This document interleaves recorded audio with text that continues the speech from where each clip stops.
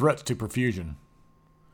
Perfusion is the passage of blood through the circulatory system, bloodstream, or lymphatic system to an organ or tissue, usually referring to the delivery of blood to an area. Obviously, since the circulatory system transports oxygen and vital nutrients to the body's cells, any interruption would result in certain death for millions of cells.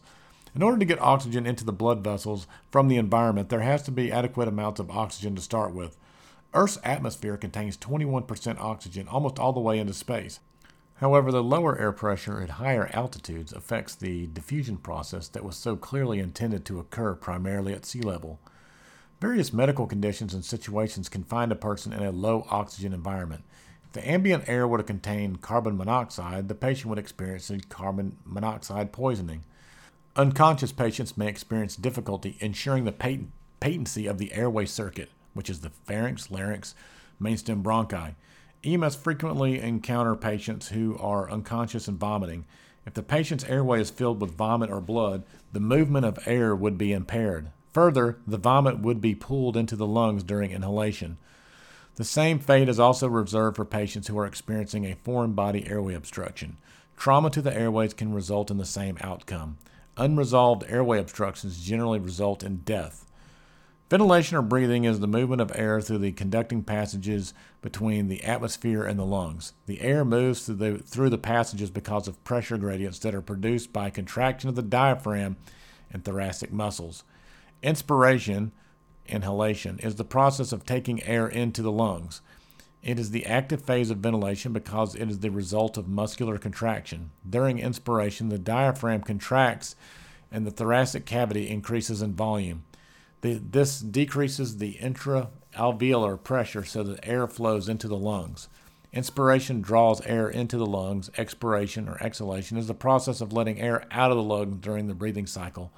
During expiration, the relaxation of the diaphragm and elastic recoil of tissue decreases the thoracic volume and increases the intra-alveolar pressure. Expiration pushes air out of the lungs. The lungs require a connection to the respiratory centers of the brain, namely the medulla and pons.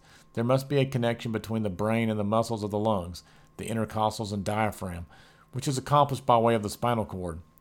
If there was damage to the brain, pons, or medulla, the respiratory drive could be impaired, resulting in fewer breaths taken or with a decreased volume of air.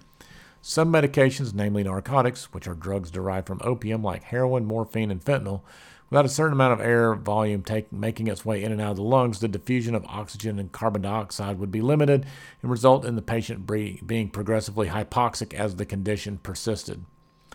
If there were structural damage to the lungs, the ribs they are attached to, or muscles that make them have a decrease in the airflow would occur. The outcome would be the patient becoming progressively hypoxic. Examples would include pneumothorax, flail chest, or pulmonary contusion. Problems with the circulatory system would also result in decreased perfusion. Let's say a patient's left ventricle failed to eject all the oxygenated blood out of the body. Where would it go? Not where it needs to go. The patient experienced a blood loss resulting in fewer red blood cells to transport oxygen to the body. The patient's cells would suffer. If the blood vessels were to dilate without a commensurate increase in blood volume, the same lack of perfusion would be experienced by the patient.